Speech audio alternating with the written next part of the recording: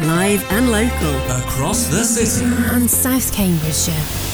This is Glenn Jones. Cambridge 105 Radio. There's just something about a great festive song, isn't there? I don't know about you, but Christmas records just seem to put me in a good mood. But what exactly is happening in our brain when we hear a bit of Mariah Carey or Michael Bublé? Nurbanu Somani is a PhD student at Anglia Ruskin University. Afternoon, Nurbanu. Hey, how's it going? Not bad at all. How are you doing? I'm good, thank you. Excited to be with you. So I'm hoping you can shed a bit of light on this. What exactly is going on in my brain when I hear a great festive record? So when we hear a good holiday music like a Michael Bublé song or Mariah Carey, what's happening is essentially we're sparking a sense of nostalgia in our brain. So we're getting that remembrance, that feeling of like how of like a memory basically, and that memory that it's sparking that excitement for the festive season. But at some point, sometimes some people will feel, oh, okay, I've heard that quite a lot now. And that's when it kind of hits in our brain to feel like actually it's getting a bit too much now. So there's a bit of a debate there with the music. I know you love a good Christmas song. Sounds like.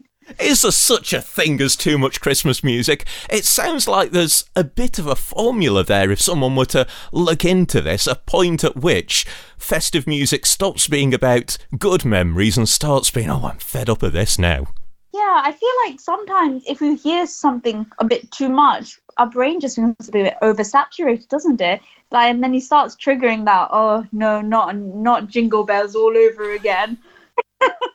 So there is a bit of a debate there as well, I guess. I'm wondering whether there's some sort of formula for the perfect piece of Christmas music. X amount of sleigh bells plus Y amount of happy memories of festive seasons years gone by. There must be a research project in there somewhere. So there hasn't actually been an exact project that's been done on that exact thing.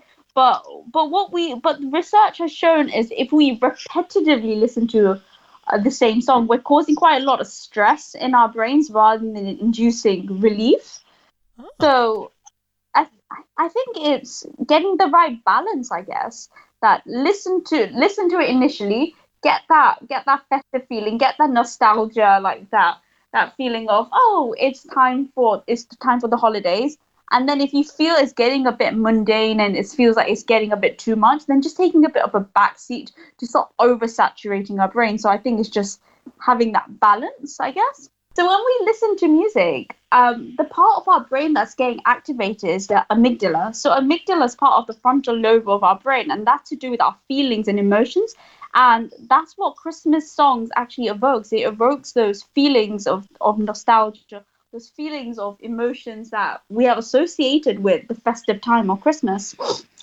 Fantastic. Now, you're, of course, a PhD student at Anglia Ruskin University, and we were hearing just the other week about some of the fascinating research going on right here at ARU in our city. I mean, a fortnight ago, we learnt how rural, as opposed to urban robins, got more aggressive the louder their environment got. That must be something that you're looking into at the moment. What's your current project, Nurbanu? So my current project is looking at improving well-being in people that have got acquired visual loss using music as an intervention to help them reduce their anxiety, stress, and depression.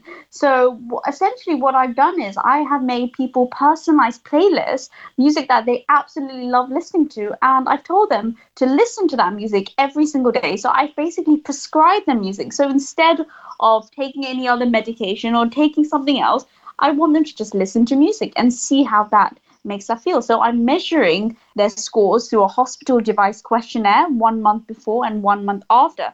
And so far, just some preliminary data hasn't been published yet, but it's looking quite promising. People are feeling much calmer, much more relaxed after the 1 month period of listening to music. So it's all it's all early stages, and it's all very promising as well.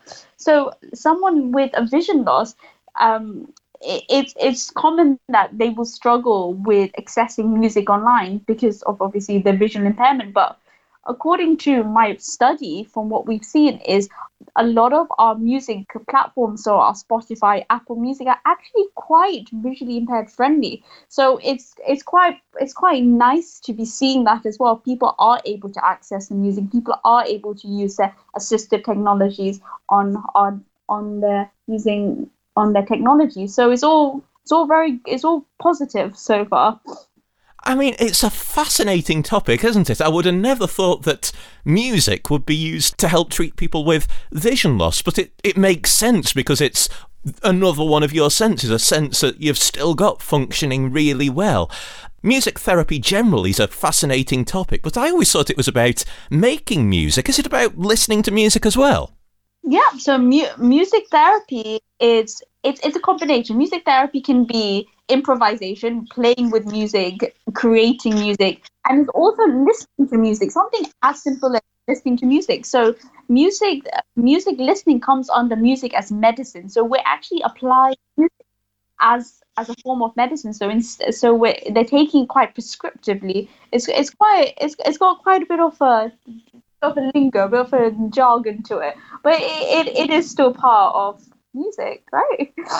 How could this actually be used once you've finished your research? How could this be applied? It's raising awareness about something as simple as music can make you feel good. So when we listen to music, when we turn on the radio on our drive home from work, we just want to zone out and just enjoy the music that's happening, or we're in the present moment.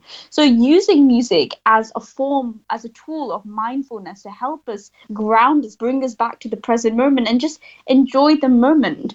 So music can be very therapeutic. I don't know about you, but I love a nice Michael Bublé song, and it just brings me back to the moment, and I just want to enjoy the song that's happening. I stop thinking about the day that I've had, all the troubles I've had during the day, all those things I've had to do, all the stresses I've had. So it really just brings me back in. Engaging in music actually shows to facilitate neuroplasticity. So what happens is when we listen to music, we're reinforcing something quite positive in us. So music actually activates the cognitive, motor, our speech centers, all through our neural systems.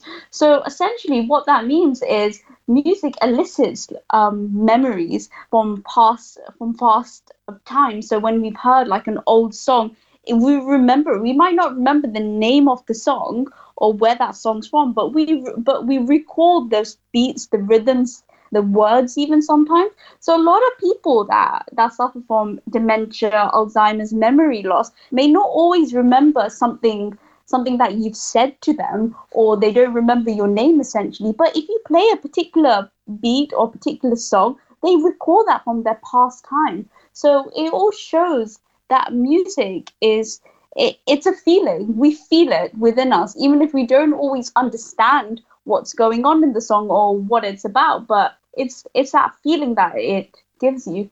When are you expecting to be publishing results from this, Nurbanu? So hopefully in the new year, so I'm hoping by Easter time next year to have the results all analysed properly. We're hoping to apply for some publications, some scientific journals, which would be quite nice. We'll probably aim for some magazines as well, just so we can actually publish it in a bit more layman's terms as well. So a bit of both, keep it scientific and then also keep it a little bit more generic as well. So a bit of both. Well, you've explained it in terms that even I can understand here. Would you give me a quick bell when you've got this published and come on again and share your findings? Definitely, I'd love to do that. Finally, before I let you go, we're very proud of the institutions we have in our city. What sort of opportunities have you had at Anglia Ruskin University, and what would you say to someone who's maybe thinking about starting their academic journey? What would be your message to them? Just don't stop dreaming. Keep trying. It it is a bumpy road. You're not always going to meet eye to eye with your professors, with your lecturers, and it's just a case of just keep pushing through. Keep your values and your ethics at the back of your mind, and working with your supervisors, working with your professors, because they're here to support you. We've all got ideas, and it's all about collaboratively working together to make a difference for people, and just working hard, I guess, because the sky's the limit. Do whatever you need to do to make it work and find your niche and improve people's quality of life, I guess. Absolutely fascinating to chat to you. Nurbanu Somani, thank you very much indeed for joining me. Thank you.